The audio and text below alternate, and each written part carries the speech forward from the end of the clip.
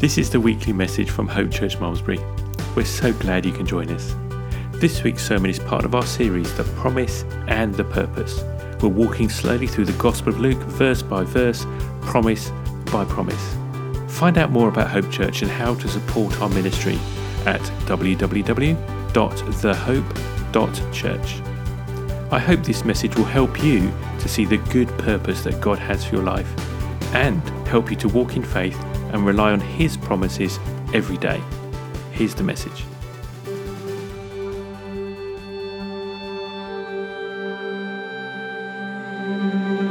With kings you show reverence, humility, honor. But I had no intention of doing that with this child. We weren't looking for a Messiah, just seeking to satisfy our curiosity. You understand? Let's see if A plus B can equal C. So this curiosity led me and my companions to the one they claimed to be a king. I must tell you, I'm not moved by emotion. Skeptical for the most part. My colleagues say cynical. Maybe they're right. I deal in logic. Maps. Stars. Books. History. So we followed the star. We found the mother and father and the boy they called Jesus in Bethlehem. Yes, I was expecting a child, but, well, there he was. The boy who drove Herod mad, who held command to armies of angels, who lured peasant shepherds away from their sole livelihood. This child they claimed to be Messiah. Like I said, a king in my own right, had no intention of bowing to this child. I was bound only by curiosity. But then I saw him. And I felt a fascination. Something unmistakable. Something I had never seen with my own eyes.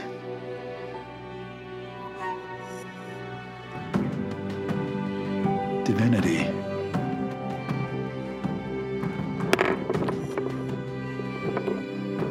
Since the beginning of time, kings have invented their own wild mythologies of their birth. But this king's birth was foretold by prophets long before he took his first earthly breath. Other kings spread tales through their kingdoms of their triumphs and valor.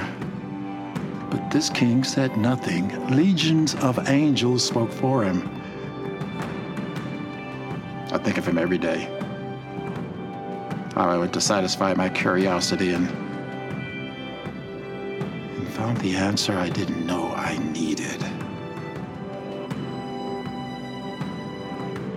A Messiah.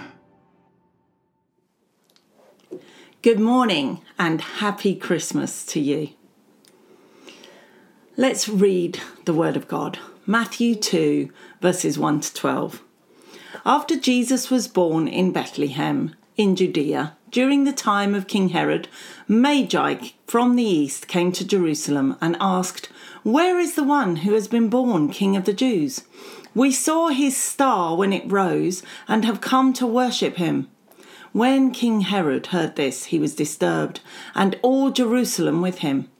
When he had called together all the people's chief priests and teachers of the law, he asked them where the Messiah was to be born. "In Bethlehem in Judea," they replied, "for this is what the prophet has written.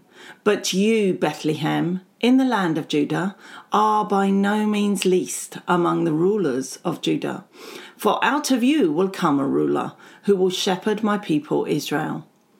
When then Herod called the Magi secretly and found out from them the exact time the star had appeared, He sent them to Bethlehem and said, "Go and search carefully for the child. As soon as you find him, report to me so that I too may go and worship him." After they had heard the king, they went on their way. And the star they had seen, when it rose, went ahead of them until it stopped over the place where the child was.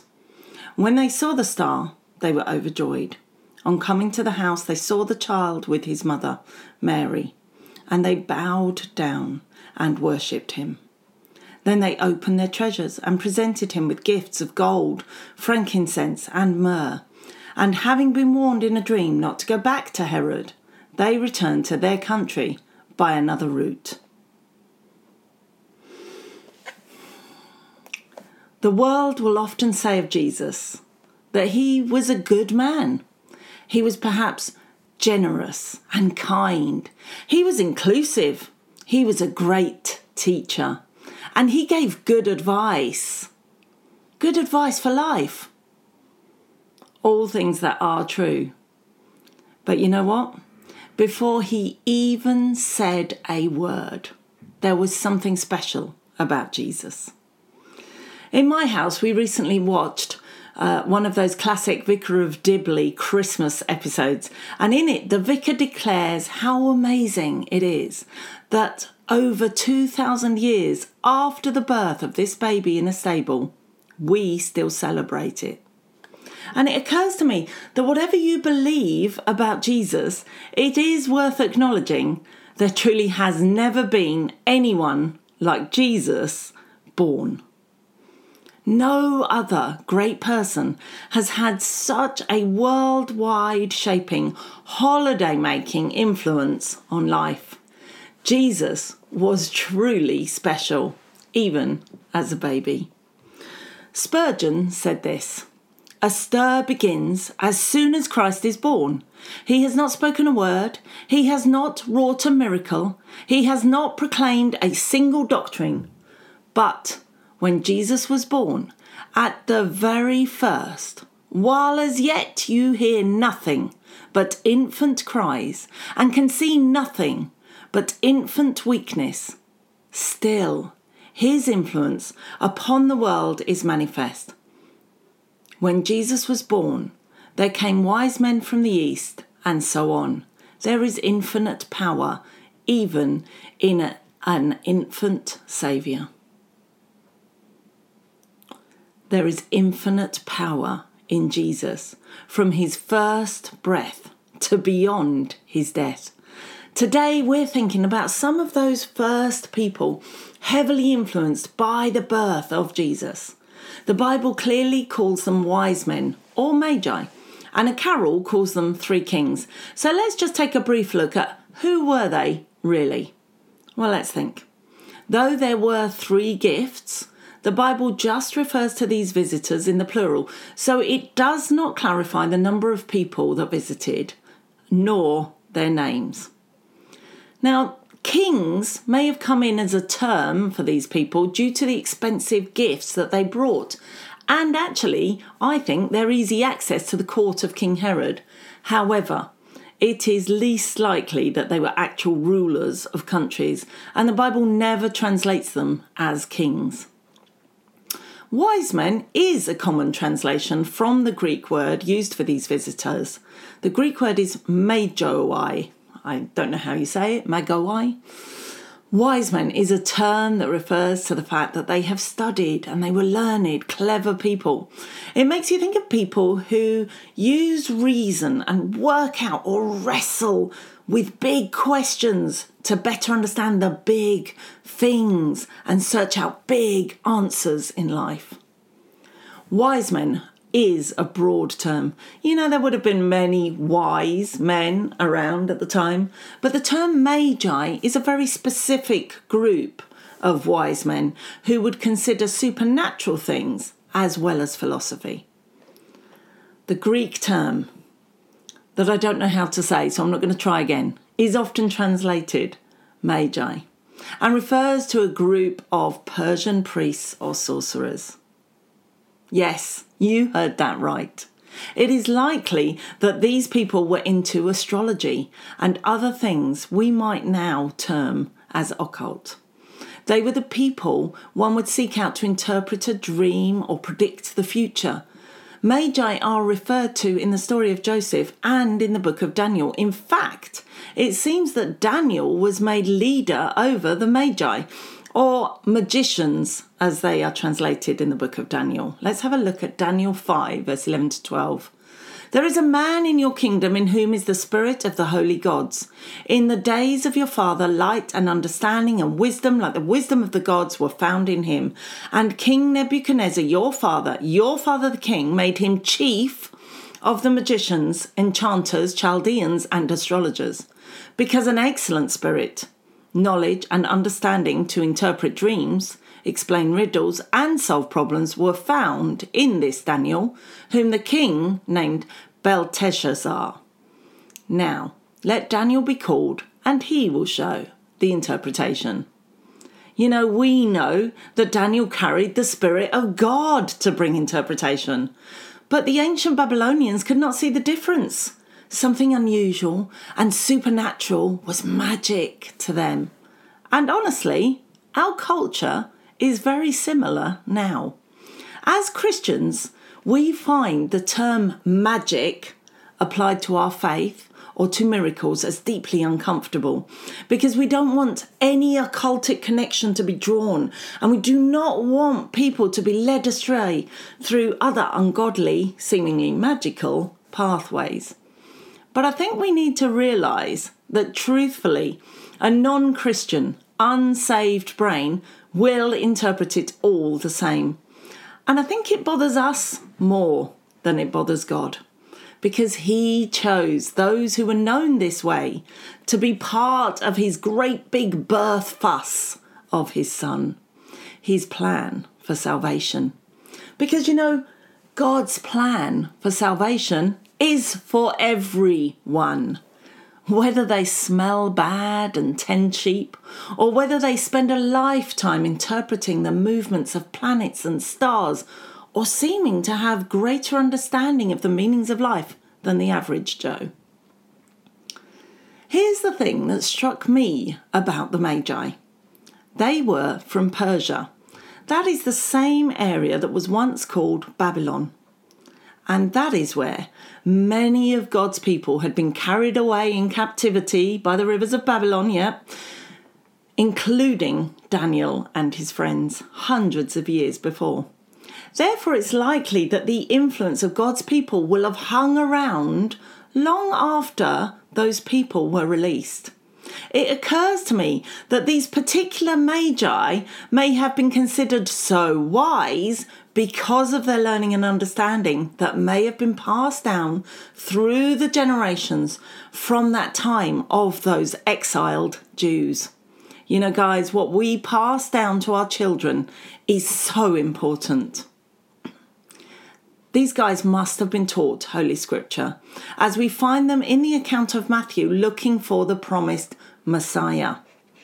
The greatest prophet these Magi would have known, their ancient local lad Daniel, leader of their ancestral group of Magi, said this about Jesus.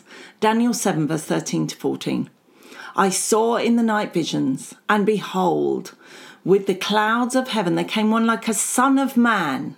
And he came to the Ancient of Days and was presented before him. And to him was given dominion and glory and a kingdom that all peoples, nations and languages should serve him. His dominion is an everlasting dominion which shall not pass away, and his kingdom one that shall not be destroyed. Who wouldn't want to travel to meet that person? Jesus, the Son of Man, was bringing the kingdom of kingdoms. He would rule with everlasting power, and all nations would serve him. Somehow those Magi knew the significance of a star that they saw in the sky.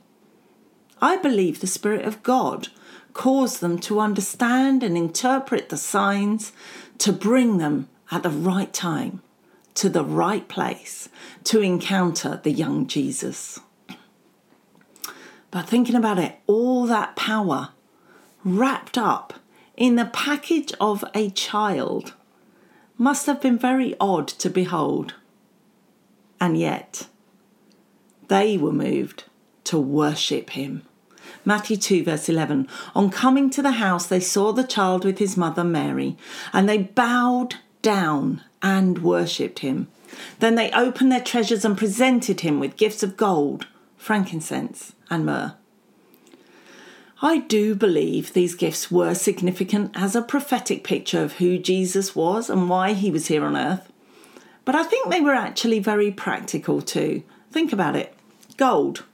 Well, that was going to come in very useful as the Holy Spirit was about to resettle Joseph and Mary and their baby in Egypt to escape Herod's plan to kill all the children under the age of 2. So actually gold was a very useful gift at the time as well. Frankincense would be a useful, natural, healing tool for all the scrapes and cuts and bruises a child often encounters. Myrrh. Well, okay, that might have less of a useful daily application, but if the prophet Daniel was the source of the Magi's knowledge, they must have realised that Jesus was destined to die for his people, because Daniel himself had prophesied that the anointed one would be killed or cut off. These Magi may have used some of what we might consider questionable methods to discover the truth that God incarnate had arrived on earth. But however they knew what they knew, they did something about it. Too many of us want everything handed to us on a plate. Let's be honest. We don't want to put the effort in to learn things for ourselves. We prefer the Bible in easy, bite-sized messages, maybe with a few jokes thrown in. Sorry, none today. Rather than the idea of picking up a big book and working through the scriptures for ourselves. We want answers to our big questions, but don't want to put time or effort into finding them. We sit back and wait for the answers, rather than search and work for them and seek. You know, the wise men travelled thousands of miles to find Jesus. But nowadays, we expect God to chase us down and prove himself to us. Wise men still seek him. The truth about Jesus stands up to scrutiny. I've said it before. I'm not afraid to tell you to go seek him out for yourself. But that does take some effort. If you start looking and then you feel like you are stumbling around in the dark, you can ask him, even before you believe in him, to light your way and help you find your way. But then it's still your responsibility to walk it out and make the journey for yourself. The wise men were given a star, and then they had to walk it out and make the journey for themselves. And like us, they had to take risks. You know, people might have thought they were mad stepping out and travelling all the way to Jerusalem on the off chance that God's Messiah might have been born in the area. No matter how wise you are, every belief you hold will still have to be acted out in faith. Think about it. It is an act of faith to declare that there is no God and live that way. That's an act of faith. You can't be sure. You can't be certain. It is an act of faith to think a crystal or a piece of rock positioned in your home will affect your mood. It is an act of faith to ask Jesus to be your saviour and give him permission to guide your life.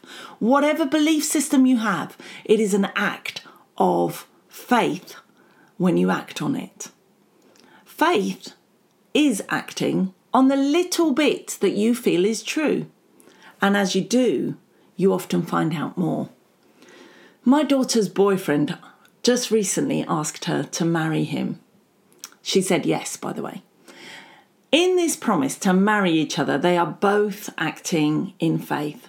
They can't possibly know for sure that the other person will make a good lifelong partner, but they feel like it might work, and they are acting on the little bit they know to be true right now, which is that they love each other and they've built a happy, committed relationship with each other successfully over the past few years.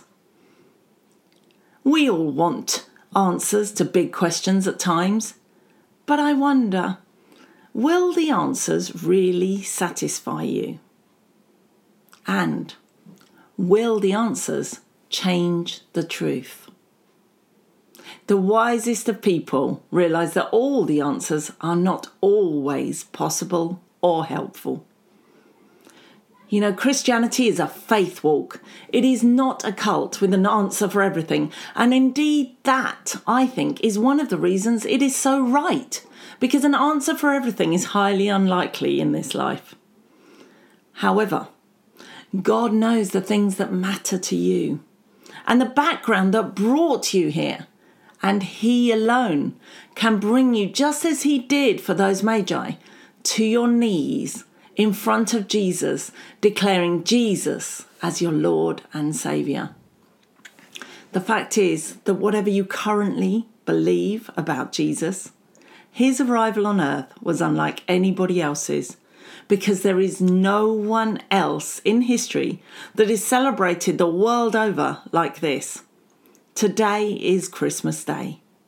That literally means the day of Mass, the day of an act of worship for Christ, Christmas.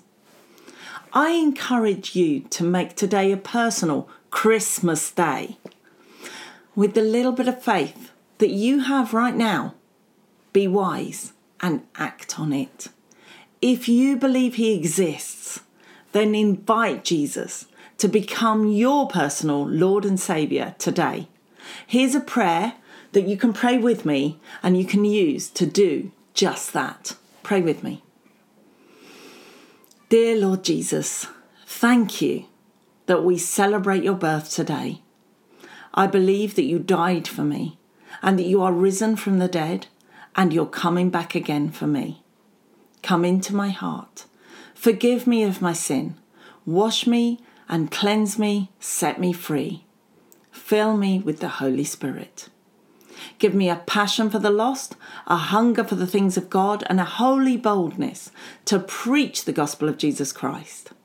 I'm saved, I'm born again, I'm forgiven, and I'm on my way to heaven because I have Jesus in my heart. May this prayer be my real Christmas Day as I bring this act of worship to Christ. Today, I worship you, Jesus, as my Lord and my Saviour. May my life always reflect your glory and peace. Amen. There is infinite power in Jesus from His first breath to beyond His death. So, if today you have taken a first step of faith, by truly agreeing with the words of that prayer we just prayed, well, we look forward to hearing about what God does next in your life. Your act of faith and journey to find Jesus is complete. You've done the first bit. But now begins the greater journey of discovering more and experiencing more of His grace, love, peace and power in your life. We would love to partner with you on that onward journey and to pray for you. So please feel free to contact us here at www.thehope.church. And from me to all who are listening, have a very happy Christmas.